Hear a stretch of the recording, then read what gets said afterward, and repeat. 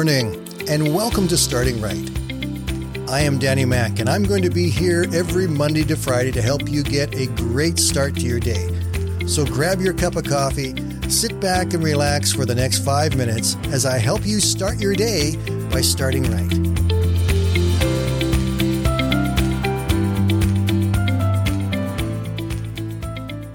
Good morning, everyone, and welcome to a brand new week. We saw the Olympics end yesterday. It seems kind of strange they ended the 2020 Olympics on August the 8th of 2021, but that's what happened. That's because of all the strangeness that's been happening around us in the world. These Olympics were a little bit different than many of the others that we've seen. I think my greatest disappointment in them was that there were no crowds there to cheer the athletes on. And I'm sure they felt that disappointment as well. One of the common elements of any competition is that there are winners and that there are losers. And as always, some of the victories were filled with tremendous, overwhelming joy and celebration. Some of the defeats were also met with tremendous emotion, but it was great despair and frustration. In some cases, there was not only emotional pain, but there was physical pain as injuries took place. But every competition has victory and it has defeat. One of the things that all of these athletes have learned is that in order for them to succeed, they must at times fail. I think I saw this the most when I was watching one of the new events this year, the skateboard event. The very first time in the Olympics, they had the skateboarders from around the world coming and competing. And some of them were amazing and some of them were amazingly young. The winners in some of the categories were 13 years old. They could do incredible things with a skateboard, going over jumps, sliding on the board down rails, flipping the board around in the air, and then landing on it again so they could skate away. Absolutely amazing stuff.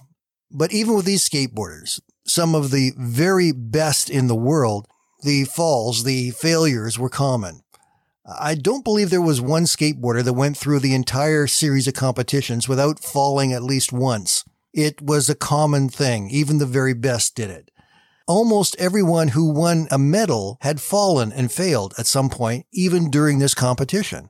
And that really is a powerful message to all of us.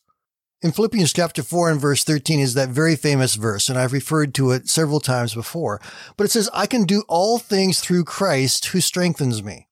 One of the problems in the way we interpret that verse sometimes is that we tend to believe that it means that we can do anything perfectly the first time. And that's not what the scripture is saying. Ask any preacher if the very first sermon he preached was perfect. Ask most preachers if they felt that the last sermon they preached was perfect. Most of them will tell you no. What about those who have been called by God to be witnesses in street ministry? They go out to declare the love of God to people who are in need. And do you think they all believe they did it perfectly the first time? One of the lessons we need to learn as Christians is that failing is part of the learning process. Athletes understand that. Michael Jordan was once talking about this. He said, I've missed more than 9,000 shots in my career. I've lost almost 300 games. 26 times I've been trusted to take the game-winning shot and missed. I've failed over and over and over again in my life, and that is why I succeed. Our failures do not mean that we are not to do what we've started to do. Our failures are not meant to limit us. We are meant to learn from our failures. Is there something that you have failed at in the past that maybe you need to go back and revisit again?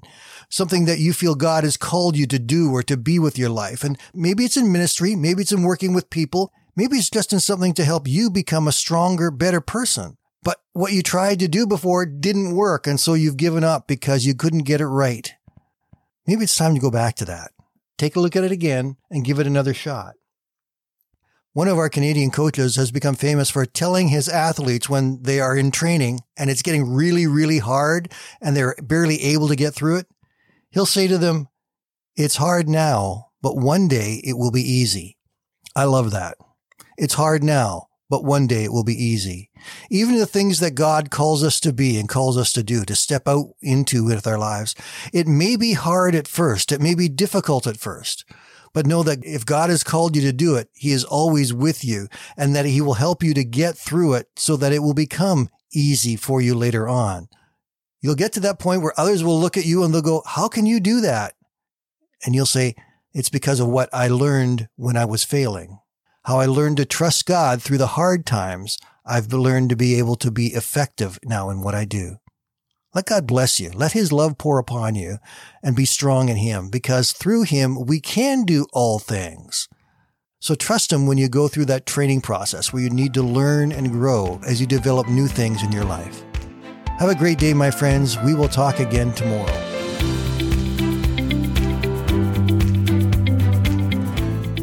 Thank you for listening today.